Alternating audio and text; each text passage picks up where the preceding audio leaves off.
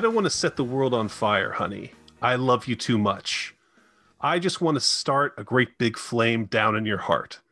You see, way down inside of me, darling, I have only one desire, and that one desire is you. And I know nobody else ain't gonna do. Those are lyrics from I Don't Want to Set the World on Fire by the Ink Spots, which is featured in the movie we're going to be talking about on today's episode of the Pink Smoke Podcast, Tobe Hooper's Spontaneous Combustion from 1990. Hello, everybody. I'm John Cribbs. I'm joined by Christopher Funderburg. And today we have a very special guest, a man who is intimately familiar with this movie we're going to be talking about because he worked on it. He was there every single day of the production. He saw through post-production, and he has lived with this film ever since it came out. And his name is Mr. Stan Giese. Hello, Stan. How are you today? I'm very good. Thanks, guys. Thanks for having me. Very happy to be here. Yeah, thank you for doing the show. John and I are massive Tobe Hooper fans. Sort of As am I. Yes, notoriously so. And, I wanted to thank you. Also, I know you were a big help to John when he was preparing that audio commentary for I'm Dangerous Tonight, that he tapped a lot of your information and knowledge on that one as well. That was very kind of him. That was very kind of you. Yeah. We wanted to get you on the show and talk some more about a director that I think is both understood to be one of the horror greats and at the same time underappreciated and disrespected. So we always just want to give him more air and talk about him and all that. So thank you for coming on. Oh, very happy to be here. And I think I agree. Tobe's had a very controversial career. High highs, low lows. It's interesting to attempt to, bring it all together and understand his output from beginning to end. And I see a lot of constants in his career that I think a lot of people have missed. And that kind of one of those is the reason why people misunderstand this film so much. I think Tobe was dedicated to confounding expectations. And that's exactly what he does in virtually every film, this one in particular. People come in expecting something. I'll tell you something. When I first heard that Tobe was doing a film called Spontaneous Combustion, what came to mind was some kind of a police procedural with a grisly detective, investigating a series of mysterious, fiery deaths. So more like The Mangler. Well, yeah, I expected something more conventional, which is absurd. Why would anyone expect conventional from Tobe? But what I didn't expect was a thoughtful story of the loss of identity, an indictment of the military-industrial complex, a cautionary tale about toying with nuclear power, all kind of wrapped up in an impossibly complex conspiracy theory. It's not what I expected. It's the thing I'd say about this movie is that it's deceptively simple plot-wise, but it's so complicated at the same time in terms of just the huge themes that I think he wants to tackle. And it's a lot packed into one kind of small movie. But Absolutely. Just kind of to talk about Tobe's career, because I think a lot of his films have enjoyed reappraisals recently. Funhouse, Life Force, Texas Chainsaw 2, even Eaten Alive and Mangler have their champions, but I feel like Spontaneous Combustion still feels like the one that hasn't had a proper second act, despite getting huge props from Kiyoshi Kurosawa, which we'll mention later on. But it feels like most people, even huge Tobe Hooper fans, still, this one is kind of, the redheaded stepchild of his filmography in a lot of ways. Stan, can you tell us, when Tobe went into this production in the late 80s, where was he career-wise? Like coming off of the Cannon films and everything, kind of put us in place of where he was at the time. Well, it's interesting because to me, in retrospect, the Cannon films was, a pinnacle of his career. At the time, however, coming off that kind of manufactured controversy about Poltergeist. And the three Cannon films were Invaders from Mars, Texas Chainsaw Massacre 2, and Life Force, just correct. For listeners. Correct. And I think, just as you were saying, all three of those films have been rediscovered, re-examined, and reappreciated. And I think they all have a much higher place in his filmography than anybody would have anticipated at the time. But at the time, I won't exactly say that Toby couldn't get arrested, but he didn't have the kinds of opportunities you might expect. When I was a teenager or college age, Life Force was a joke.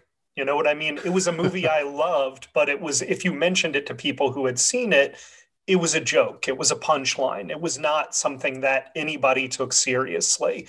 And I remember that very vividly. I think a lot of people like John and I who came up with that movie in some way have helped to rebuild its reputation. But unquestionably, I can see when you're saying he couldn't get arrested, those movies, even Texas Chainsaw 2, which was probably the best liked of the three initially, was not seen as being on the level with his best work, I don't think. I think I'm not the first to say this. I think Life Force is a misunderstood masterpiece. Yeah. I think that if it had been titled Space Vampires, as it was intended, it would have reached its core audience certainly more quickly. I think people would have been attuned to what it really was about. But instead, Life Force, I don't know, somehow it's tepid compared to the film. So people didn't expect, again, it's this concept of dashing expectations. People didn't expect what they got. Of course, who would expect that anyway? So he makes these three films. They're all flops at the box office. Nobody is kind of praising them critically.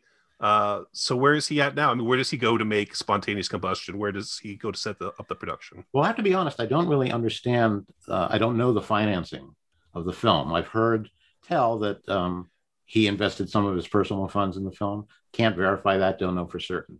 I have to say, I mean, it's not like he wasn't working. I think he did an episode of The Equalizer during that period. He had a couple of projects in development, something called Floaters, I believe. He did the Amazing Stories episode.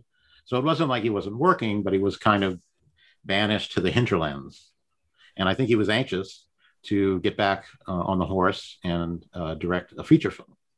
So somehow he concocted a production company and teamed up with Jim Rogers, who I believe was the financier, certainly producer, and Jerry Lambert, who he had worked with on Chainsaw Massacre 2 as a co-composer. And Jerry somehow got promoted to producer. And they financed the film somehow. I'd also like to point out that I think Spontaneous, with the exception of Chainsaw Massacre and Mangler, is the only film where Toby is credited as a co-screenwriter. So it's a very personal vision for him. I think it's very particular to his particularity, to his sense of madness. I think that's a constant throughout his career as well, the sense of madness. And certainly Sam Kramer goes quite mad. In the movie, yeah. Let me run through the plot real quick, just for listeners. Yeah, I want to hear this. It's funny because Stan, you've written a book about your experience on the production, and one of the things I really love that you mentioned, and it's called Charred Remains, I should mention, is that you say that Toby considered this more of a metaphysical thriller than a horror movie, which I think is really interesting way to look at it, because obviously go into it, Toby Hooper's name comes up, and it's about people being set on fire, and you think horror movie, but this really is a lot more than that. Well, it certainly has elements of horror, but that's what he said to me. I certainly agreed. We referred to it on the set as his Cronenberg film. And I see echoes of Cronenberg's, body horror attitude and even, his style, his compositional style in this film. Although I don't think it's conscious on the part of Toby. It definitely has a certain Scanner's flavor to it. I think, would be to some of it. And then to me, watching it this time, it struck me as primarily a romance this time, especially the climax that it builds up to and everything. And I know that, there's certainly a tradition of romances in horror movies, but there's much more of an emphasis on the connection between these two main characters than you normally get in horror films, which I think in a roundabout way actually ties it to Cronenberg in a different way, that his films are about the relationship between men and women once he really becomes Cronenberg with like Dead Ringers and Crash, that it becomes about not romance, but man-woman interactions. And I can sort of see it from that angle as well. Or man and Chinese spy in drag, but yeah. Yeah, yes. Feminine energy, masculine energy interactions, divorced from physical bodies. How about that? Perfect. For me, the romance aspect of the film is secondary to the betrayal aspect of the film. Yeah. I mean, the fact is, but what is a romance but a betrayal? Wow. I'm gonna get cynical now. I know. Well, okay. You know, I think you make a point. You make a good point. We all have to lie to our significant others just to get through the day sometimes. Yeah. I'm glad you're on the record with that. Okay, let me run through this plot here real quick. So the film opens in 1955 when a wholesome married couple have been enlisted in Project Samson, which is a government experiment meant to test whether the couple can survive an atomic blast in their new and improved fallout shelter, when in truth the couple have actually been injected with a serum developed to build up tolerance to nanothermites in the bloodstream. They're dubbed the first nuclear family. They survived the blast, after which it's revealed that the wife is expecting, and on the 10th anniversary of the Hiroshima bombing, she gives birth to a boy named David. That same day, mom and dad are exposed to mercury from a broken thermometer. Flames shoot from their bodies, and they horrifically explode in each other's arms. Cut to 34 years later to the day. We meet Sam, who is a likable high school teacher played by the great Brad Dourif, who, curiously enough, has the same cigarette burn birthmark on the back of his hand as the baby David. Sam seems fairly happy-go-lucky when we meet him. He's divorced, but he's 3 months into a new relationship with a fellow teacher named Lisa, played by Cynthia Bain. But people around Sam are dying. They're burning to death in what is being categorized as freak accidents. And Sam himself is starting to experience strange biological abnormalities. Electrical shocks, fire bursting from lesions on his arm, smoke coming off him like the tip of a cigar. What we learn is that Sam is indeed the child of the nuclear couple, renamed, raised, and constantly observed by government agents involved with the Samson project, and that corresponding to the activation of the local Trinidad power plant, he has been activated and is headed for a full meltdown. Now, Stan, you had mentioned that this was the first screenplay that Toby was credited on since Texas Chainsaw Massacre. What about this film do you think is personal to him? Like, really feels like the story he had to tell, like it was his baby? That's an interesting question. I think if you look at most of his films, there's a social aspect to it. There's social criticism. You know, it's in Chainsaw, it's in Eaten Alive, certainly. And I think he's taking on the Reagan era in this film. And, you know, the sins of the fathers visited on the sons, you know, through the military-industrial complex. That's something that he, you know, as a lifelong liberal, that's something that he felt very strongly about. And I think more than the romance, that was his point, as I said earlier, cautioning against getting too, being too laid back about allowing the government to take hold of our freedoms, liberties, and our defense. That's interesting, because when we meet Sam in the present day, there's a lot of protests going on in the background at the school and around the town for, you know, setting up this new power plant and letting it go live. And he in particular seems adamant about, you know, his position against this thing. And he even the night before had an argument with one of his friends about it, which we find out later got so heated that she literally burned to death because he was so upset. I love that. I love that about Toby. I think that's meant to be a bit ironic. I think so. Yeah. Being so, vested against it. And yet, you know, it's essentially part and parcel of his entire life story. Well, isn't that part of the idea with a lot of Tobe Hooper's films, is that you can't separate the the history of what's happened from the person you are, that if you're an American, you're built on the nuclear bomb in some ways. You know, that literally it's down in your DNA, and you can say you're against it, but our country still dropped nuclear weapons on civilians in Hiroshima and Nagasaki and ended the war and won the war and created the baby boom that produced Sam, right? By winning that war. He's literally a product of it, even without the specific narrative of the film. Yeah, that's some pretty heady thinking for a tiny little horror film. I You don't know, think he makes tiny little horror I films. agree, but I think he makes movies. If you had to describe the trouble he runs into, is that he's so smart. And I think that a lot of times he doesn't have an apparatus around him to support his intelligence.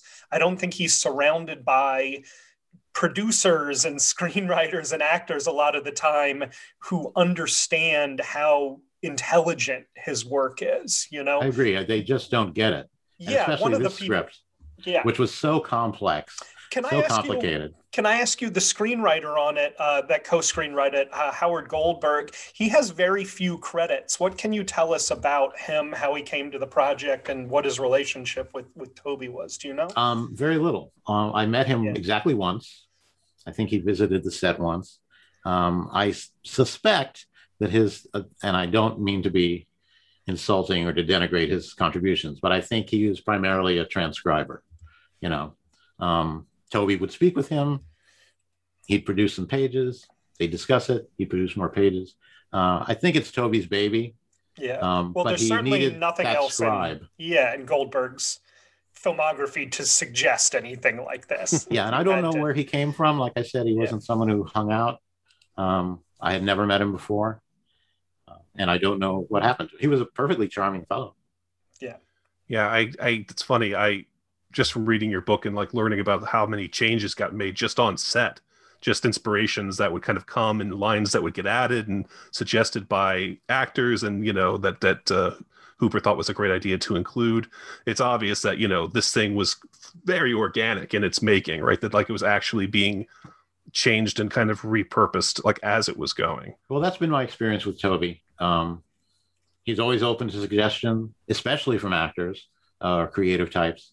He wanted it to be as good as possible. He had his ears open, but he knew what he wanted. Sounds like a cliche, but he had a very clear idea of what he wanted. However, he would bend with the wind. There's maybe a good example is John Cipher, who played Marsh, who was a very interesting character himself. He had some difficulty in the scene where he visits Nina's home and he basically murders her. And he has a line about the DX sanction and Mr. Lullaby come for the wrong old lady. And he somehow couldn't get his head around those words unless it was explicit or specified. They were changed in the film to the death sanction and the Grim Reaper visit the wrong old lady. So Toby was willing to, give a little to make the performer comfortable. And I love how you describe the making of that scene too in your book, where it was originally Cipher. It's a good book. Yeah, so it is a very good book, absolutely. Nina, played by Melinda Dillon, was his nuclear nanny, right, from when he was a baby. She was best friends with his parents, and then she kind of disappeared for a while and thought he was dead. And then she realizes he's out there and reaches out to him. He comes to see her, and so Cipher is sent to kill her, and he shoots her with the gas, and she's lying there dying on the floor. The way you describe it in your book as originally filmed was that he was kind of walking around monologuing as she was dying. But then when it came back and they shot it again, after watching your video that you shot, Toby realized this is not the way this scene should be staged. And so he changed it to what it is now, which is beautiful because it's Cipher lying down on the floor next to her. And it becomes this very intimate moment of him watching this woman die. It's so creepy. I love that scene. Well, first of all, I love Melinda Dillon. She is fantastic in the film. She's a lovely woman. That whole sequence in her home is very tender. But I also love the humor of Marsh's character as he walks in. He seems to love apparatus. He has that bizarre ridiculous face mask gas on. mask. Yes, and later on he has the bright orange gloves and the bright green goggles. He's kind of a figure of fun, but he's incredibly sinister. I mentioned to a friend earlier when we were watching the film that he looms. He walks into a scene and he looms everywhere. He looms over everything. It's true. Absolutely. Now, Stan, just real quick before we get on another tangent, can you tell us a little bit of your background and how you know Tobe Hooper and where you're coming from on this? I think we know, so we might have jumped ahead of that a little bit. But if you could just explain it, tell us who you are. Sure. Nothing special. Well, I'm a writer and an artist. I worked in the film industry with some regularity through the 80s and 90s. I ran the very first video store in the San Fernando Valley back in the early 80s, for whatever that's worth. I think that gives me street cred. It does. What was it called? It was called Videon. Interesting. Quite awkwardly called Videon. So I had a good friend named Scott Holton. He was a publicist, and he had been the post-production publicist on Life Force. And so as a result of knowing him, I got invited to the premiere preview screening of Life Force at 20th Century Fox, which is where I first caught a glimpse of Tobe. Also through Scott, my good friend Eric Lasher, who you may or may not have heard of, he worked on many of Tobe's films as a still photographer. He got engaged on Invaders from Mars. And so we had free reign on the set. I used to spend a lot of time on that set. And I was even engaged as an extra. I was one of the hundreds of Marines that stormed the hillside. Oh. 3 days of bossed shooting. around by Dale Dye, right? Dale Dye was awesome. He was great. It was great to see him again on Spontaneous. He plays the general in Spontaneous Combustion. He was the military advisor on the film. And this was just prior to traveling to Thailand, I think, to shoot Platoon, which of course became this huge phenomenon. He was also the military advisor on that. Despite not being as good as Invaders from Mars. Terrific. Correct. So from there, I got to know Tobe a little bit. Eric got to know Tobe quite well, and they bonded on Invaders from Mars.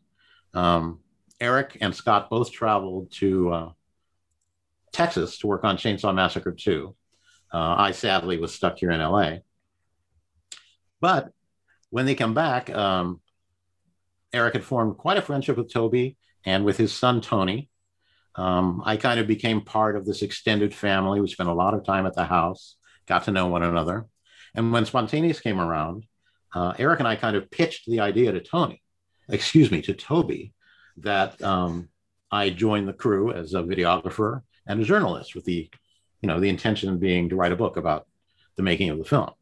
Yeah. Now, unfortunately, the film was not well received, and so there was little demand for a book.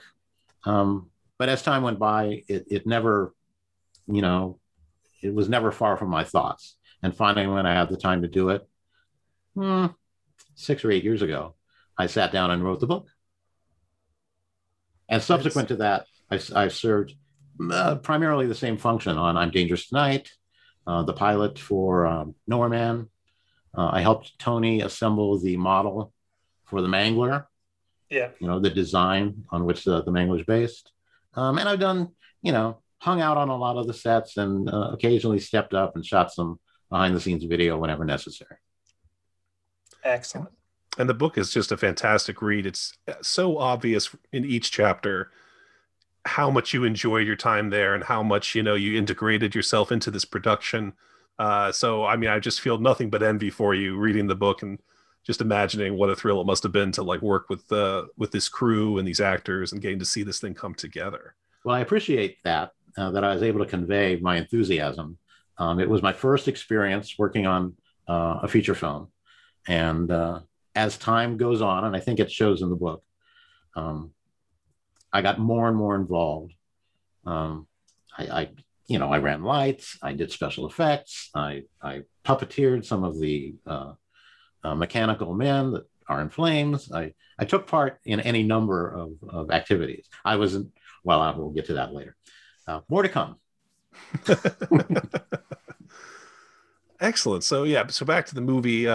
It's funny too, just to imagine you seeing it come together, because this is I have to say, it's a weird movie. It's a gloriously weird movie. And I know a lot of that has to do with some post-production, meddling and whatnot, but as it is, it's just fascinating to revisit it every time, because I think I notice something different every time. I certainly do. Like I said, I just watched it today and I saw things that just struck me as new. I agree it's structured quite unusually, but that's by design. Yeah. You know, I think, there were some, you said meddling. I don't exactly think that's what it was, but there were some changes. I was grappling for a word. Yeah. It's adjustments. That's what I meant. Adjustments. Yeah. There were some changes made. I wasn't keen on a lot of them, but I also wasn't consulted. But we all dove wholeheartedly into it, and I think nobody said, hold on, someone get stay on the phone, make sure this is okay. Well, I have a few examples of things where I pointed something out, and let's just say that I was disavowed of my difficulties. Can I say the one thing about the movie that I wish was different?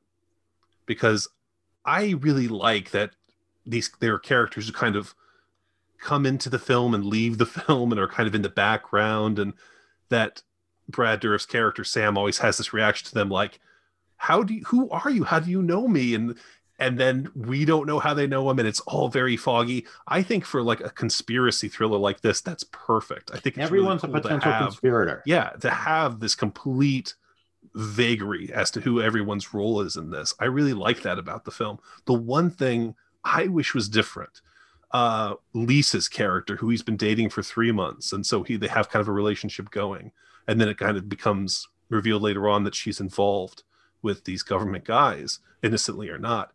And I kind of wish we were introduced to her for the first time, that they were coming together for the first time. Because another thing you said in your book that I really like, you said thematically, Sam is the kindling, Lisa is the flame. You know, there's something about their relationship that sets this whole thing off. Did I say that? You did, yeah. That's brilliant. It is. It's great. I love it. You should write that down. Let me say this. I think that plays out in their costuming too, because if you look at how he's dressed, he has an ash-colored jacket and beige kind of kindling-like clothing, shirt and pants. She is in flame colors. Very bright. Lavender and red. And she has a boutonniere, a lapel pin that was especially made for her for this film by the costumer, Julia Gombert. And it's a bit of a spark. And I think she's the spark and he's the kindling.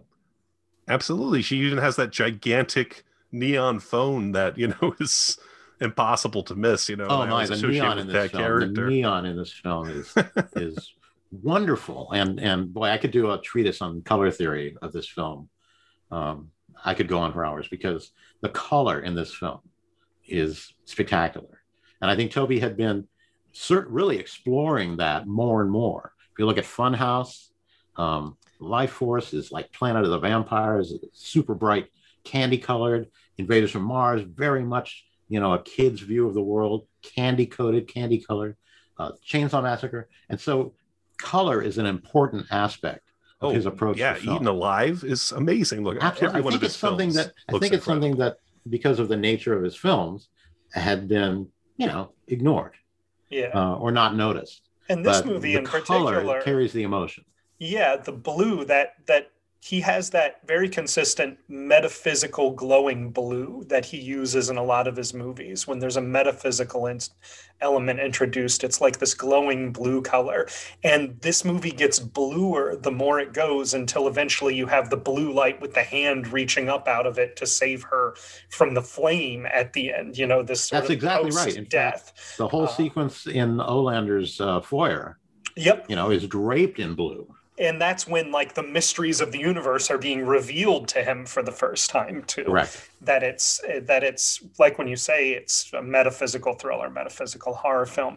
That's unquestionably, if you look at all of his movies, that's true, because the blue is there, and the blue, I would say, figures more prominently in this film than any of his other films. A lot of the times it's a single prop or a single moment, sort of a very quick glimpse behind the curtain, you know, like at the end of Poltergeist or in Salem's Lot, that you have these sort of very intensely brief blue sequences, whereas this has like 15 minutes that's fucking blue in it. So can I ask you just a question about the budget of this movie? Because one of the things that pains me about this movie, knowing a little about filmmaking, is I can see moments where it feels like they just didn't, where they're really trying to work the budget in some ways. And I was wondering if that's actually true or not. Like the fancy restaurant they're supposed to be meeting at that has like stairs running down it and looks like it was possibly shot in the hallway where they filmed the college hallway stairwell. You know, there's just a few moments where it looks like its budget has been pushed to the limit, to the absolute limit. Or well, talk about reading into that. Well, no, it was a very low budget film, I believe, and don't quote me on this. I think it was about $4.5 million. Okay, which is not, you know, that's nothing to sneeze at. Yeah. But with that effects heavy, that a lot of that is going to dry up very quickly. Correct. I mean, he had a very tight effects budget. But Steve Brooks, who was the visual effects supervisor, I think he did miracles with what he had. The flame stuff looks incredible. It looks so unbelievably good. And even when the seams show just a little bit, it still looks great. You know, even when you can, most of the effect shots, I look at them and I go, oh, I don't know how they got that. You know, there's a lot of them where I go, I'm not sure what's practical. I'm not sure what's real. And then there are a few where you'll say, oh, well, that's a superimposition, you know, but it still looks great. You know? Well, there's a lot of them that are both, you know, they're practical there, and then they're enhanced by a visual effect. Yeah. I think Steve did wonders. He supervised the flames at the opening of the film, you know, the opening titles. They were beautiful. Again, and recalls the opening of Texas Chainsaw Massacre, which opens with the sunspots and the flames and yours. Yeah. I'm not sure that was intentional, but I think that sets the tone. And I'm always struck very much by watching it just recently by the violence of the flames, by the explosive nature. It's not just like someone catches fire or somebody's in flames. They are literally bursting with flames from within. And that's shocking and somehow delightful.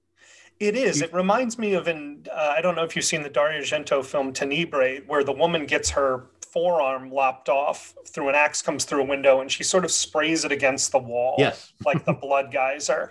And it's a very intense and beautiful moment, and it's strange in its intense beauty. But like by virtue of it's a blood spurt, it can't go on for 4 minutes like the flames in this do. He's sort of figured out a way to extend the like terrible awe of that moment to like 4 minutes because the flames sustain themselves. You know, it's not just a geyser. It gives you the same feeling as a geyser of blood, but it's a geyser of flame, and it can go on so much longer. Yeah, they're not burning out. It's not burning out. It's fueling and refueling itself. Yeah. Can I back up just a minute? You talked about the Cafe Kitsch and how you thought maybe it was shot, you know, in this hallway from the high school. It was, in fact, there's a moment when Lisa and Sam arrive at the hospital. They pull up in the Studebaker to this hospital entrance. That is exactly where the cafe was. It has. Makes sense. There's a few moments that's the soundstage. That's the soundstage. So I think they were quite economic in using every corner of the soundstage. If you could see the blueprints, the plans of how the sets fit together, it was kind of like a puzzle. In fact, the elevator that leads to Lisa's apartment hallway is the same elevator that leads backwards into Olander's foyer. Interesting. So very economic. They're all kind of intersected and interconnected. And that, you know, connects to Lisa's apartment, which spills out onto the diorama of the nuclear power plant. Now I feel like I could sit down and draw a map of this place because I've seen this movie so many times. I'm actually in my head like picturing. Okay, sorry, that's a digression that can be edited. I have to tell you, most of that film was shot on this one soundstage, with a few exceptions. And occasionally they tear down a set, for example, the conference room set in the 1950s period, when they're all meeting together to decide the fate of the baby. That's just 3 walls set in the middle of the soundstage, and they tore it down 2 minutes after they finished. Very economic. Gene Abel was the production designer. Yes. Spectacular, brilliant man, really. With the background in low budget cinema. I recognized his name from the Larry Cohen movie, Wicked Stepmother. I think he was art director or something on that. That's where I recognized him from. That sounds about right. But I was always impressed. We'd come in and of course the set decorators did a bang up job. I loved Nina's home as opposed to Lisa's apartment. I think they evoke the characters really lovely. I can't say enough about the production design. Let me go back real quick to what Chris was saying about the length of the pain and the horror and the agony of the fire, because it actually leads into a great quote by Kiyoshi Kurosawa here, where he's talking about the film. He says, "It's true that in film, death is often confined to a few seconds, whereas in his film, Pulse, I tried to make it last, to turn death into a state. I tried to represent this passage from life to death in an enduring way. This tendency of stretching time during death scenes is recurrent in horror movies. Tobe Hooper does that too, but it's still relatively rare, I believe, in the work of American filmmakers to see characters taking time to die. In fact, it's the specialty of zombie films, and with Tobe Hooper, it's related to the affection he develops for his characters. He just won't let them die and disappear too quickly. This is the case for Life Force as well as for Spontaneous Combustion." I think that's true, and I think it's demonstrated most obviously when Brian and Peggy are immolated. It goes on forever. It's horrifying. It is, but let me tell you something. Not for me, not nearly as horrifying as the kind of clinical detachment of the military as they examine their bodies immediately following that scene. They're standing around, speaking, kind of sardonically. Well, I was going to say, but it's also beautiful again that them joining together in death is there's something intensely poetic about it. And I think if you cut away too quickly, like Kiyoshi Kurosawa is talking about, then it loses its poetic intensity. It can only be beautiful by being sustained and forcing you to contemplate it, rather than treating as a plot point, as a little shock to goose things along. And then these guys die. If that was the only meaning of it, it wouldn't have its, and I'm using the phrase beauty more in the sense of having some ineffable poetic quality to it, more than that's pretty to look at. That's not what I mean. Lasting emotional quality to it. Yeah. Exactly. I think it's appropriate that Kurosawa would be attuned to that, because I think that moment is derived somewhat from the bombing of Hiroshima, where they found bodies. Oh my God! Yeah, people fused together. Yeah, by the famous Hiroshima shadow too, the radiation shadow of the two people against the wall embracing. Yeah, and I'd like to I want to give a shout out to Steve Neal, who was the makeup effects supervisor, and he created those blackened bodies. Creator of Back Tonight. Correct. Really? And many, many others. Steve's a great guy. He's another. I mean, I don't know. I can just go on and on. I could be effusive about virtually everybody on the clip. Now is the time. We love the effusiveness. I also didn't mean to knock you off your position. I agree with you about what you were saying with the military looking at them afterwards. Do you want to expand on that a little? Well, it's just they show no compassion for the loss of life or any indication that, except for Nina, of course, she's exasperated. The general is more concerned with finding out what happened and, I quote, how it can be repeated.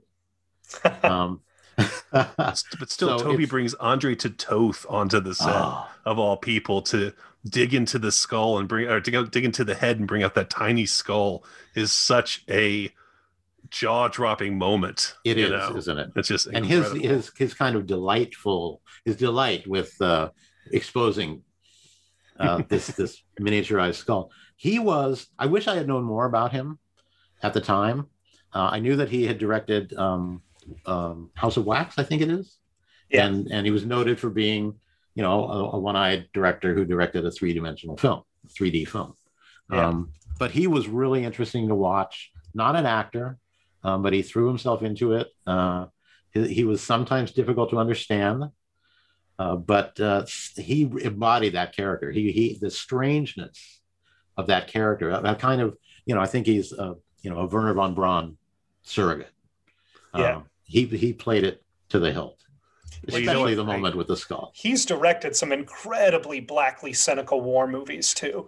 To me, that also felt like a little bit of the perfect cameo casting of he has multiple Doctor Strangeloves, maybe not that overtly comedic, but something like Play Dirty is as cynical as a war movie gets, and to have him come in to represent the military, I thought was the callow indifference of the military in a sort of darkly comedic way. I thought was brilliant. I thought there's nobody better for that. Yeah, I wish I had understood that more at the time. I would have engaged with him, but well, Stan, when I read that part of your book where you said that you had the idea to ask Eric Lasher to get his 3D camera and take a picture of Toby and Andre together, and I immediately jumped on DM and was like, "Hey, did he do it?" Unfortunately, so it never happened. That's too bad. That would have been amazing. Yeah, and he also directed some great. Now that I'm thinking about it too, some of the more cynical westerns like Springfield Rifle and stuff like that, where he also Ramrod. Exactly, where things are sort of the meaning of authority is stripped bare in his movies in a lot of ways. That authority is just sort of exercising an empty pantomime of itself. That authority does what it does because it's authority and it sort of doesn't know what else to do. That's something that you can see in these scenes too. What was that? How do we repeat it? That if you press these generals for what they want to accomplish with these experiments and controlling these people's lives, there's sort of no answer to that. It's just the emptiness of authority carrying out the zombified movements of authority. Authority does what it does because it's authority, not because there's a philosophy or an idea behind it. So you have these people that are sort of operating in a way that's inhuman and empty by virtue of their positions. And that's something that you see in Detoth's films fairly regularly as well. Which makes him an appropriate choice for this role. Yeah. And I think this is the only time he was on camera too, right? He never did cameos in his own films or anything. I had no idea that was him until John told me. I had no idea. Well, it's just, I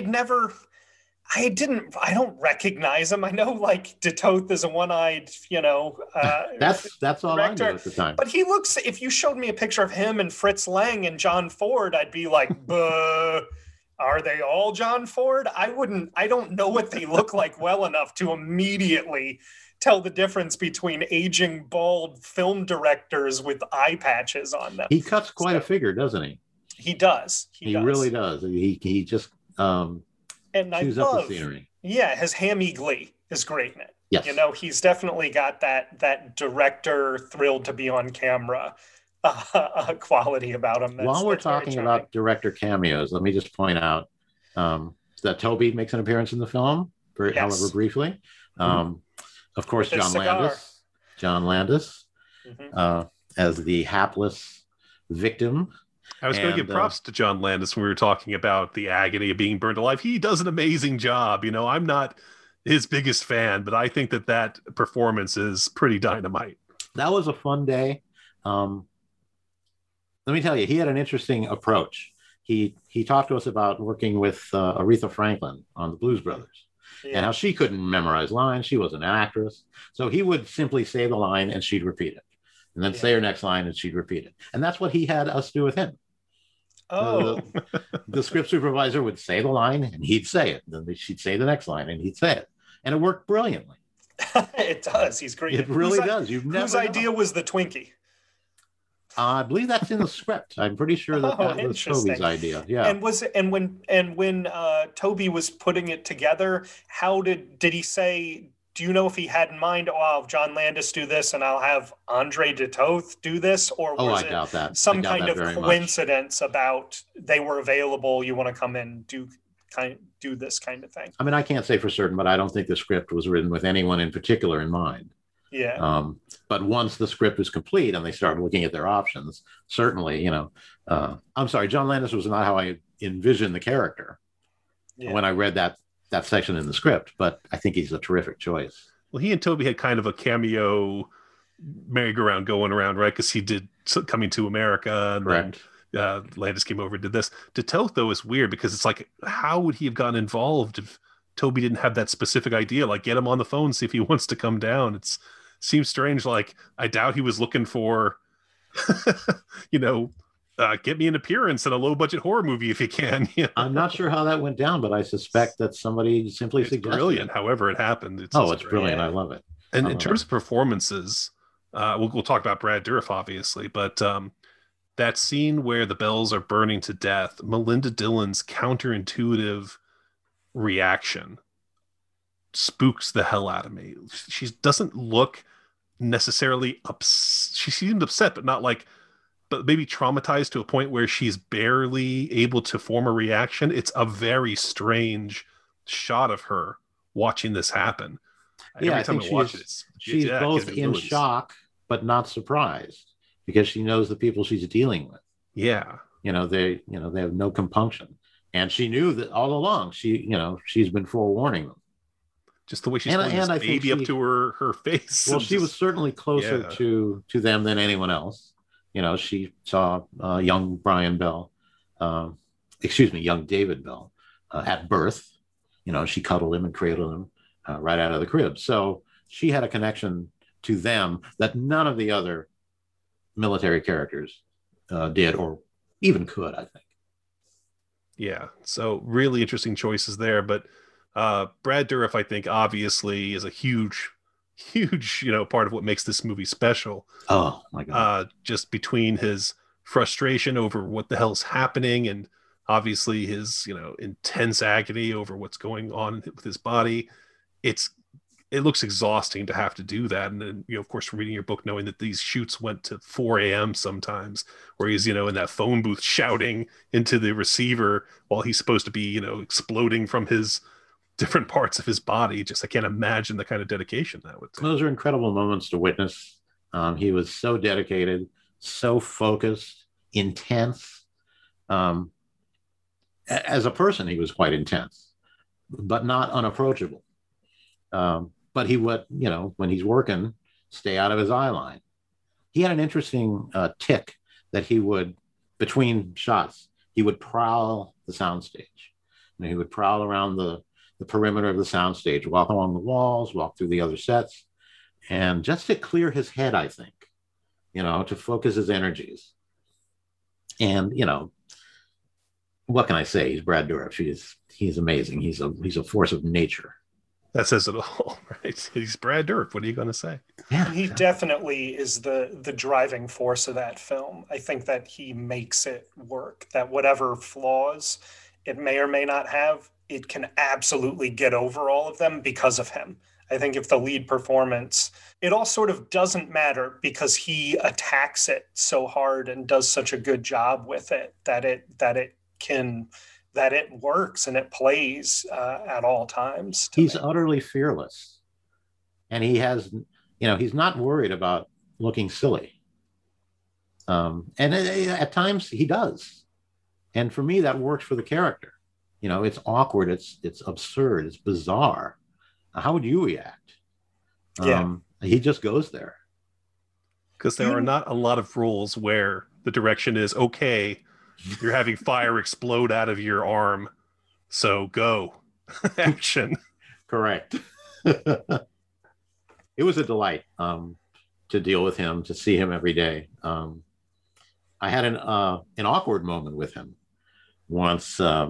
Between takes, we were kind of hanging out at the craft service table, and I mentioned Kenneth McMillan had just recently passed away, and I mentioned that. I said you must be upset that Ken Millen passed, and he hadn't heard. He hadn't known. So I actually man. told him that. It was a very awkward silence. They worked together on Dune. They worked together on Dune, correct? Yeah. Very closely. Wow. And you had to but, be the bearer of bad news in that. Yeah, case. I didn't mean to do it, and he understood, but it took him aback. Just a great performer, just amazing. I could go on and on. So, Chris, you had said that you see this as a love story.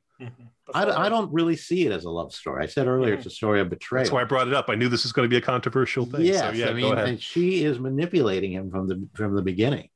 And Toby does a very interesting thing that whenever she's caught in a lie, she turns her back to the camera.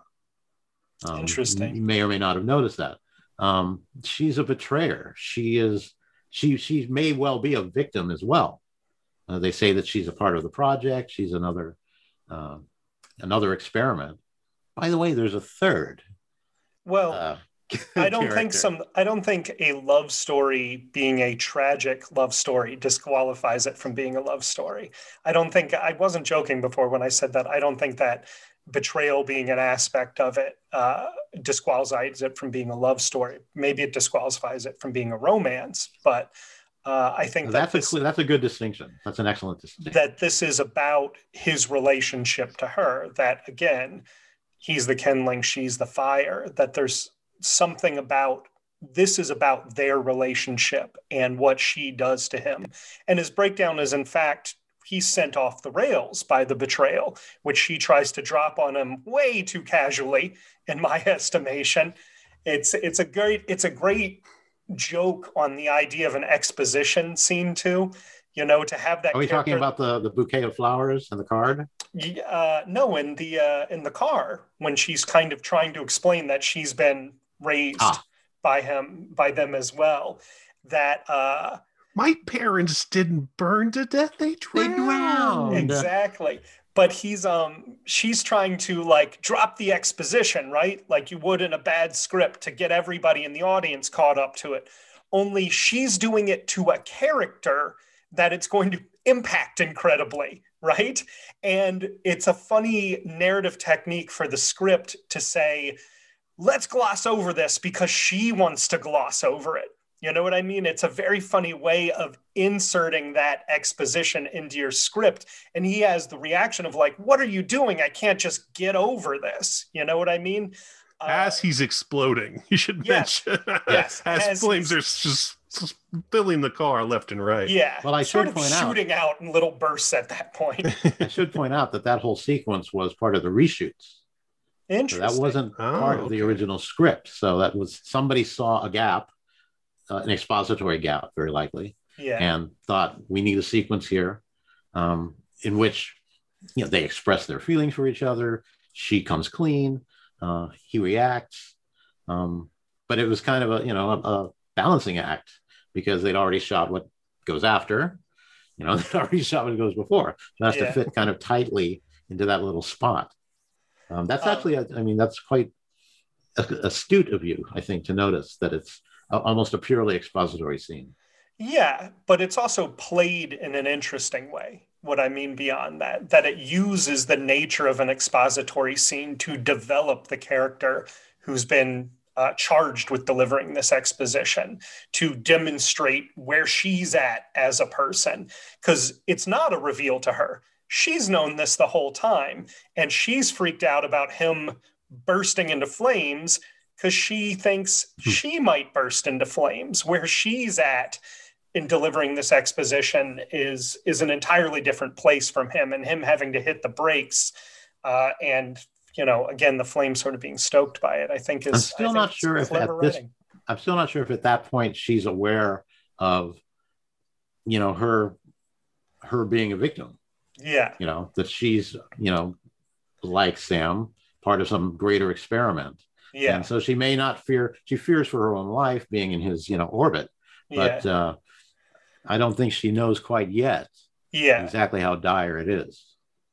For sure. And I think that his reaction to her too, being, that she is betraying him, becomes even more powerful when you think about how wholesome the relationship between his parents are in the first 20 minutes of the movie and how there's such an ideal 50s couple, and this uh, Leave It to Beaver type, couple. And then every person involved in the conspiracy has some kind of deviancy that's introduced, whether it's the ex-wife who he says, yeah, you used to see, can't think of his name, Marsh, a lot John back Marsh. when we were married. And then at the end, when Lou, the kind of orchestrator of this conspiracy, tells him, I launched, what does he say? I made the sun rise twice that day, when he reveals that he's, his father. He's the puppet master. Yeah. There's just a seediness to like every single character. So Sam's reaction to her being involved with those people, this completely just disgusting, unwholesome group of people who are liars and betrayers. You kind of understand why his reaction is so extreme. As his parents were. His parents, as wholesome as they seemed, were also involved with the exact same group, or that certainly the lineage of those liars, if not the exact same group. Of course, yeah. And certainly his father was. I mean, Olander tries to make Brian Bell kind of complicit in his plan because he paid him so much money in order to impregnate his wife, kind of surreptitiously. So yes, they're you lay down with dogs, you wake up with fleas, right? Exactly.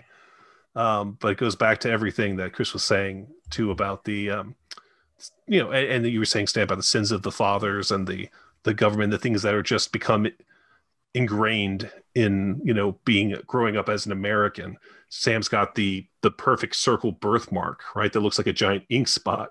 And in fact, the ink spots are the group that do the song that we were just talking about. And then the merry-go-round that continues to go around even after it's been burned. That's just this circle that things are just going to end up the same. That this fear of Tobe Hooper's, I feel, throughout his films, this idea that everything is just rooted and you cannot change it. Things in society are just never going to change because these old cultures are so dominant. That it kind of leads to what I want to kind of end up talking about, which is the idea that it'd be better if the world burned. Like there's a beauty to destruction, a poetry to destruction that Hooper sees. I think the idea of taking down the establishment that this film kind of ends up with at the end, and even more so in the original ending, which we'll talk about. But I'm not sure I agree with that 100%. I think his biggest fear is dehumanization of people turned into meat, of the merry-go-round that keeps going even after it's melted and lost its purpose and become warped, of treating... Well, yeah, I don't think that's disagreeing even. I think that those things are related, Yes. Can I just say something about, you mentioned circles and the carousel, the merry-go-round. Sam's first line in the film is a quote from King Lear. By all the operations of the orbs from whom we do exist and cease to be. Orbs. That establishes a motif that repeats throughout the film of circles, the sun, the nuclear explosion, his birthmark, the pocket watch, the crystal ball in Lisa's apartment. Which is much more prevalent in the original cut, right? You barely see it in the finished version. Correct. Yeah. But that was definitely a motif that he established and that he continued throughout the film. I love that aspect of it. Because it somehow works subconsciously on your brain. Oh, without a doubt. Yeah. It's great. And I'm going to throw in another Kurosawa quote, just because this is probably my favorite thing a director has said about another director's film, and this is specifically about it being a love story. He says, at the very end, we understand that the film is in fact a love story. All along, a very violent kind of love was being represented. This is something that I also had in mind while filming Pulse, in which I depicted it in a more tender, or let's say less brutal way. At the end, we understand that the characters are trying to design for themselves an itinerary leading to love, and I inherited this intention directly from Tobe Hooper. For me, Pulse is an homage to Hooper's work. If we examine this a little further, at the end of Spontaneous Combustion, we see a melting nuclear power plant. These images of destruction, of meltdown, have stayed in my mind during the filming of Charisma, at the end of which a tragedy occurs. In the background, a city is being demolished. Right there, that's the influence of Tobe Hooper. And he also has said in different interviews, Life Force is a kind of film of an impossible love. When the couple manage to unite, the world disappears. And about Spontaneous Combustion, he says, an impossible romance in which this time the characters die without kissing. Well, that's lovely. I have, along similar lines, I always felt, and this is just me, I don't think it was ever a serious consideration, but I always felt that the film should end with the nuclear power plant exploding. All is for naught. all is lost. Nobody really took to that idea. But, well, it's sort of how the original Rough Cut ends, right? I mean, more so than him saving her from the fire. The idea is, well, he saves her in a different way, and then there's a suggestion that danger. That Trinidad is about to that he's going to incorporate exactly, but it's never expressly stated. Yeah, kind of a Return of the Living Dead finale. Let's talk about the Rough Cut a little bit, because another film that I love that I would equate this one to is Wes Craven's My Soul to Take. Have you seen that one? I have not. It's another so weird movie where it feels like there are things that are being purposely withheld and information that isn't being shared with the audience that makes it really interesting and mysterious. And again, I don't know what post-production stuff happened on that movie, but it's very similar in tone to Spontaneous Combustion. But some of the things that are left a little unclear in this, and that are a little bit more clear in the Rough Cut, as we were already talking about Lisa's relationship with Lou Olander and the whole conspiracy. Jenny Strikes, who appears very briefly in the movie, putting Jennifer planting the hat box, the watch, and the hat box with the watch in the car, and then takes off. And her name is Jennifer Strikes, which I just think is hilarious. And that's a very Cronenberg thing to do, I think. That is a very Cronenberg thing. There's a line I love that I'm absolutely going to steal, since it didn't end up in the final version, but it sounds like something out of Peeping Tom. It's when Melinda Dillon is showing him the footage of his father and his mother from when he was before he would remember them, and he says, "Those eyes, my whole life I've had that image in my dreams, and I thought it was a demon. It was my father with his camera." Yeah, they worked really hard to get that shot with Brian Bell turning the camera to the mirror and seeing the two I don't know what you call them, floodlights, but unfortunately it didn't seem to play. And I think that's one of the reasons they cut that line of dialogue from the film, kind of truncated that whole sequence. I can understand why, but it's such a beautiful line. It is beautiful. He delivers it so amazingly, so eerily. It's great. Yeah, it's lovely. I love that. We see more of the flaming puppet, right, created by Tony Hooper at the end when he. Yes, let me talk a little about Tony. Tony is an immensely talented individual. One of my best friends. He single-handedly did all of the mechanical effects on this film, including the bodies that go up in flames. You've seen the Rough Cut, then you see there's a sequence where Marsh actually arises in flames from behind Lisa's couch. It's amazing. It's shot. Amazing. Yeah. I am operating I'm partly operating that puppet, and I'm kind of crouched in the corner behind this flaming body. It was a harrowing moment, let me just tell you that. But Tony is quite brilliant. The most striking effect, I think, is the flaming arm coming out of the mirror. Yeah, it's shocking. It's like, what is happening? How did that happen? How did they do it? To this day, like I said, I watched it today and I just laughed. I giggled because it's such a wonderful moment. So such a Toby moment too, when you connect it to the hand from Poltergeist reaching out, the hand from Salem's Lot that suddenly pops into frame. There's so many hands just of evil coming out in Toby Hooper's movies, and even in this film, all the posters, the anti-Trinidad posters, have that giant hand on them that you're seeing throughout. When he goes to the water fountain to get a drink, and the hand is just over his head like it's a baptism. I really love that shot. I just also wanted to say that in case you didn't know, Tony also designed the Mangler. Yes. I know that, but yeah. Yeah, amazing. I know you know it, but maybe it was it's a terrific piece of work. It's incredible. But so for you, how does the Rough Cut compare to the finished film? Do you think that if they had stuck to that kind of idea more so than what they ended up with? Another great scene is Melinda Dillon in the hospital. Yes. That's a creepy scene where she's in a coma or she's dead, right? Well, there's a whole sequence. The film is truncated. There's a whole sequence where Lisa encounters Marsh. He tries to inject her. She runs out.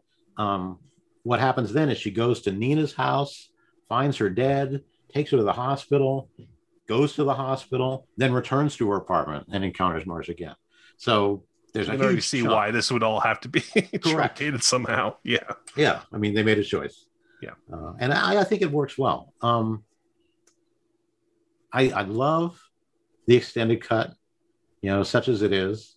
It's what I anticipated, while reading the script and shooting.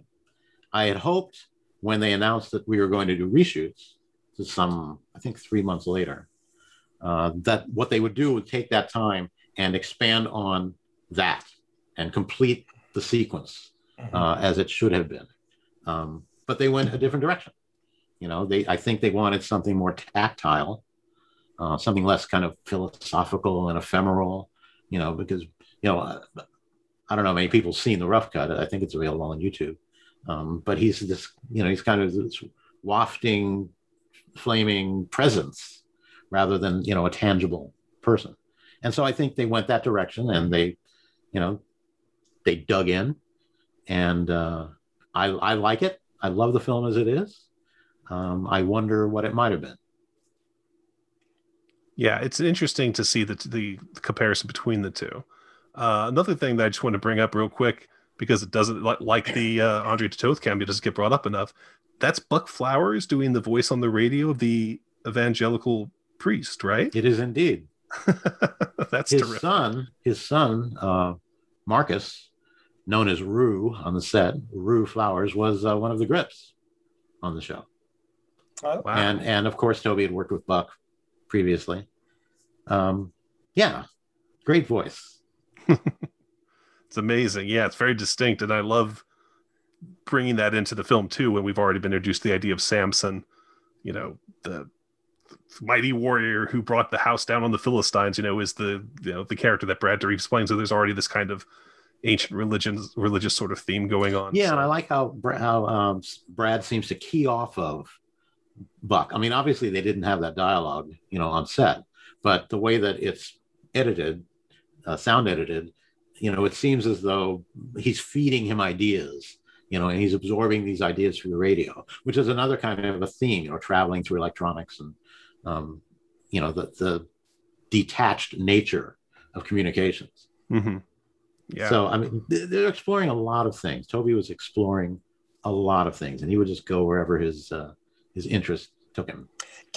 This is a kind of weird question. Do you know if he had an interest in the real, quote unquote, like unexplained phenomena of spontaneous combustion? He seems like a kind of guy who would have been interested in that kind of like crypto scientific phenomenon, or is that just a cool title that he thought of for this script? No, he was very certainly interested in all types of paranormal phenomena. That would have however, been my guess. I point out again, that he took it in a completely different direction. Absolutely. I've read The Fire from Heaven, which is the book that they reference. Yeah, which is what Spontaneous Combustion was originally called, was Fire correct. from Heaven. Yeah. Correct. And it's interesting, but it suggests more to me a kind of a detective story, with inexplicable fiery deaths. Yeah. He took this concept and infused it with his own social critique. Yeah. And it's unique. This film is unique. This film, to me, is as unique as Life Force. And Life Force is, you don't get more unique than Life Force, quite frankly. There are few films you can compare it to. So, and I think that's absolutely what from his mind. Yeah, 100%. So when the film came out, because it's funny, because when I talked to Karen Berger, who at the time was married to Toby and worked on the costume design on this film and on I'm Dangerous Tonight, when I interviewed her about the latter movie, she made it sound like coming off of this film was like really rough for Toby. Like it was a real letdown and disappointment, that he was really affected by its getting sent direct to video and everything. Did you get that impression yourself? Or it's hard to imagine, because from your book, it just sounds like such a great experience making this film. It was a great experience. I can understand maybe his being disappointed at its reception or lack of reception. There's a lot of derision pointing out the film. It was dismissed, basically. It's also not, it's the nail in the coffin of him as being a big time director. Like it's the movie that sort of sends him to sort of direct to video semi-theatrical purgatory. I know he gets to make The Mangler, which gets a theatrical release, but this movie is really the beginning of a new phase in his career. There's no question. He must have had some sense of that, especially when you begin by saying he couldn't get arrested, when he went to make this movie. This movie, I think, is a big change for him in some way in terms of how he's perceived within the industry, or if not a change, then like the capstone to what's been happening to his reputation, right? Or no? I'm not so sure he saw it that way. Yeah. For me, and Toby was a man who loved making movies, and his entire life he would seize any opportunity, whatever resources he had at hand, to make a movie. Whether it's a Super 8 film as a child, an industrial film in college, commercials, documentaries. He cobbled together the resources to make Chainsaw Massacre. Became a huge hit. Suddenly he had greater opportunities. He seized on those. Of course, the Cannon films came along, and here's $25 million, and he just seized on it. And so any situation he happened to be in, he wanted to make movies. And if he could only raise $4.5 million, or he was offered the pilot for Freddy's Nightmares, he's gonna take it because he wants to make movies. That was his goal in life. And I don't think he saw his career in those terms. Yeah, that's great to hear. Where's my opportunity? That's great to hear, especially, what huge fans we are of I'm Dangerous Tonight. It's always crazy to me to hear people not get as excited about that movie as we are, because to not even be aware of it. He brought his Tobe Hooper to that That's movie, not surprising because it didn't get distributed. Yeah.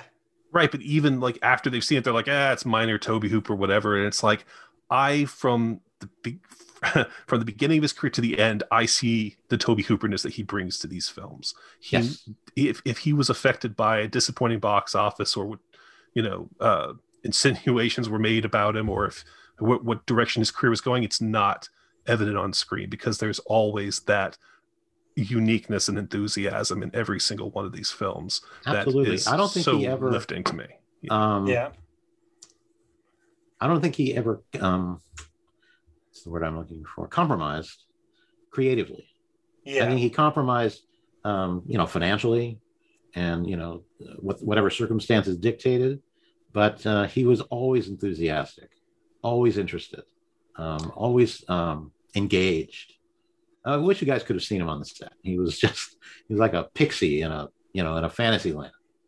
It's good to hear, because there's such a picture of him that's presented as being a constantly beleaguered filmmaker. Yeah, not at all. That's wonderful to hear. Yeah, and the book Charred Remains, I mean, you speak specifically to Toby saw this as an interesting thing to do. Toby saw this as a thing to change because it would be different. You just paint the portrait of a man whose mind is just constantly creative, constantly reworking ideas and making things more interesting. And amusing. Which from the PR department, of course, is not what we get at all. We hear he was the guy who let Spielberg call action and all this complete bullshit. He had Eaten Alive taken away from him. Right. Nobody thought he knew what he was doing on Texas Chainsaw Massacre. All of these different stories, that the Cannon films got away from him and were interfered by Golan Globus. All of these stories, a lot of those things are retrofit, in retrospect, after the Poltergeist debacle. It should have been the debacle that resulted in a phenomenal movie. Correct. For which he should have, garnered all the credit he deserved. At that of it, I think there was probably some bitterness about that, because he knew what his contribution was. He knew what he did. He was involved. I don't want to go off on a tangent about Poltergeist, but he was involved. Yeah, it was his idea to do a ghost story. He partnered with Spielberg, and they worked out the particulars together. So. And the one time I got to meet Tobe Hooper, I got to say to his face, "Hey, man, we know what you did in Poltergeist. We know that that's your film." It made me feel so good to say that to his face, and I hope that more people got to tell him that while he was alive, because certainly his contribution is insurmountable to cinema in general. I mean, I don't think now you just need to say it to Zelda Rubinstein's face. I would love to have said that to Zelda Rubinstein's face. And we're in an era, I feel, of great reappraisal of this work, as I already mentioned. And this year alone, we're getting 2 new books on Toby coming out: the Scout to Foya book, and then a collection of essays called American Twilight: The Cinema of Toby Hooper are on their way out. So Yeah, in between fact, that and American Shard Twilight, Remains, it's just great to get all of this new appreciation of him. American Twilight will be featuring some excerpts from my book. Oh, great. Excellent. Which, yeah, I'm very, very thrilled about that. Scout to Foya's book, which I'm going to mangle the title. I think it's called Cinemophagy. I don't know how to pronounce it either. I don't either. But Scout, he's awesome. The book is wonderful. If more than anything, he at least addresses films and projects that haven't even been addressed before, certain television projects that nobody knows of. So for that reason alone, it's worth a read. But for many other reasons, not the least of which is that he's a wonderful writer. Yeah, I would definitely suggest it. And while American Twilight, I haven't seen a page of it yet, I have very high hopes. Yeah, they've got some good writers working on that, so very excited for that too. And the last thing I'm going to say about Spontaneous Combustion, just because I like to bring this up, it could have saved lives, and it's evidenced on film, because in the American version of The Ring, I don't know if you're aware of this, Stan, when Naomi Watts goes to pick a movie, it's on the shelf. Yeah, when she goes to pick a movie for the night, the hotel she's in, you can see Spontaneous Combustion right there, right next to the cursed videotape. If she had watched Toby Hooper instead, she could have avoided all of that. It's a movie that can literally save lives, what I always like to say about it. Can I say one thing that Stan, we haven't really addressed? Go right ahead. Yeah. And I wanted to talk about Levy Isaacs, who was the director of photography. Now, Levy was a longtime friend of Toby's. They knew each other in Texas. In fact, you may or may not know this, he was the voice of the radio newscaster in the Texas Chainsaw Massacre. Oh. Yeah, he's on the radio in the van. Interesting. Literally the first person you hear in the movie. Correct. Wonderful gentleman, terrific director of photography. I think, the evidence is right there. Spontaneous. It's a beautiful film, beautifully composed. The images are rich and the movements are smooth. I can't say enough about him. He also shot I'm Dangerous Tonight, which is also beautiful looking. Toby's episode of Tales from the Crypt, Dead Weight. He was an alternating DP on Tales from the Crypt for a couple of seasons. He would shoot an episode, another DP would shoot another one, he would shoot one. And he was a DP on Malcolm in the Middle, and even directed a few episodes. So I just want to give a shout out to Levy, because he is just the kindest gentleman you'd ever care to meet. I'm glad you did, because we were talking about all the beautiful shots in this film, and then I kept saying we can't forget to mention him. Thank you for bringing that up. Any last thoughts on Spontaneous Combustion, Stan? I'm sorry, Chris, go ahead. Oh, I did, as with your absurd final thought on this before we go, I did just want to mention something I've been obsessed with for years. There's a very successful and popular video game franchise called Fallout that I think is hugely indebted to this movie, not for the least of which the theme song of those video games is the Ink Spots' I Don't Want to Set the World on Fire. They're about a post-apocalyptic nuclear wasteland, and the opening shots of the next generation console's Fallout 3 game is a close-up of a light that's out of focus that comes into focus while I Don't Want to Set the World on Fire is playing, which you might recognize as the same opening shot of this movie of Spontaneous Combustion. And then it's all about people living in the fallout shelters after it, like the two main characters of these movies immediately live in a fallout shelter, and then going out into the world that's been sort of poisoned by all of the nuclear activity. And it has a very similar cheeky retro-futuristic aesthetic like the beginning opening sequence of this film does, and I think it has to be an influence on it.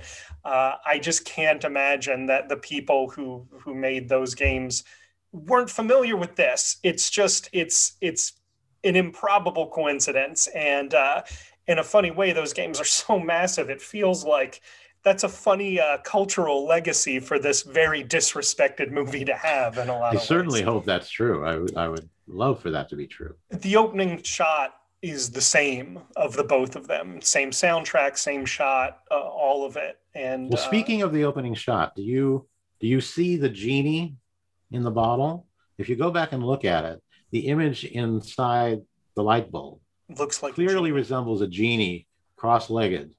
And I urge you to check that out. A gin, perhaps. Oh, interesting. Let me do a little self-promotion here.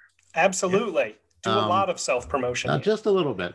My book, Charred Remains, may well be published this year. It's still very much up in the air, but we're working on making that happen. And I wanted to say that my hands are Brad's hands in many of the insert shots in the film. When we did pickups, I stood in for Brad's hands. So when he's opening the hat box on the car seat, when he's opening the envelope at home, when he's dialing the radio, I noticed those his hands look notably masculine. In fact, you impressive. See my hand very well before manicured. You see him. Oh, really? Yeah. So my hand is this large shot of the birthmark and the glitter. He's holding the script above his head to keep the glitter from falling on his head. My hand. Yeezy hands. That's excellent. Any last thoughts about this movie? We're going to let you have the last word on this, sir. Me? Yeah. I will. I'm going to correct you. Your quote when Rachel and Sam are in the cafe kitsch, Sam says to her, "You used to bump into each other a lot when we were married too." And I always like that, the suggestiveness of that phrase. Excellent delivery. Thank you so much for doing this episode and coming on here to talk to us. We're obviously thank you for having me. Big fans of Hooper and the movie, and love hearing the behind the scenes stories. And I appreciate that. And we didn't really talk about reevaluating like I thought we might, but yes, its value is self-evident. I think so us. too. I think anybody listening, check it out.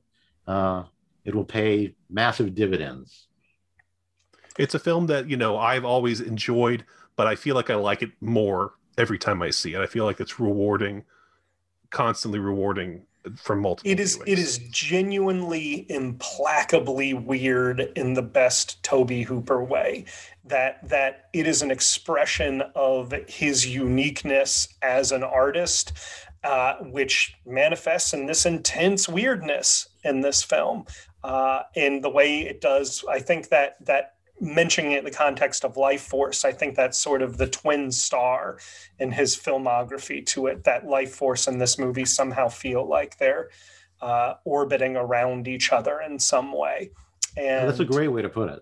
And I think that I think that this film in particular is evocative of Tobe's sensibility far more than Texas Chainsaw Massacre. If you look at it in the context of his career, his films are more bizarre, more pointed, more unusual, more challenging than Chainsaw is. I'm not trying to denigrate that film; it's genius. But if you look at the arc of his career, he gets stranger and stranger and stranger in the best possible way. It's a great way to put it. Stan, thank you so much for talking to us, man. It's always a pleasure. I'm glad you came into my life and that I've gotten to have conversations with you about all sorts of stuff. I'm always very, very appreciative of that. But anytime when we sit down to talk Tobe, especially, absolutely love it. I think we should plan to do a spontaneous combustion commentary. Let's do it. I'm because up for I it, have sir. A lot to say. I know you do. That would absolutely. Be let's put that in the works. Awesome. Right. Very nice meeting you, Chris. Very nice meeting you, finally. I've obviously had so much relayed from John as a go-between, so it's great to finally get to meet you and speak to you directly. Thank you. I appreciate that. Excellent.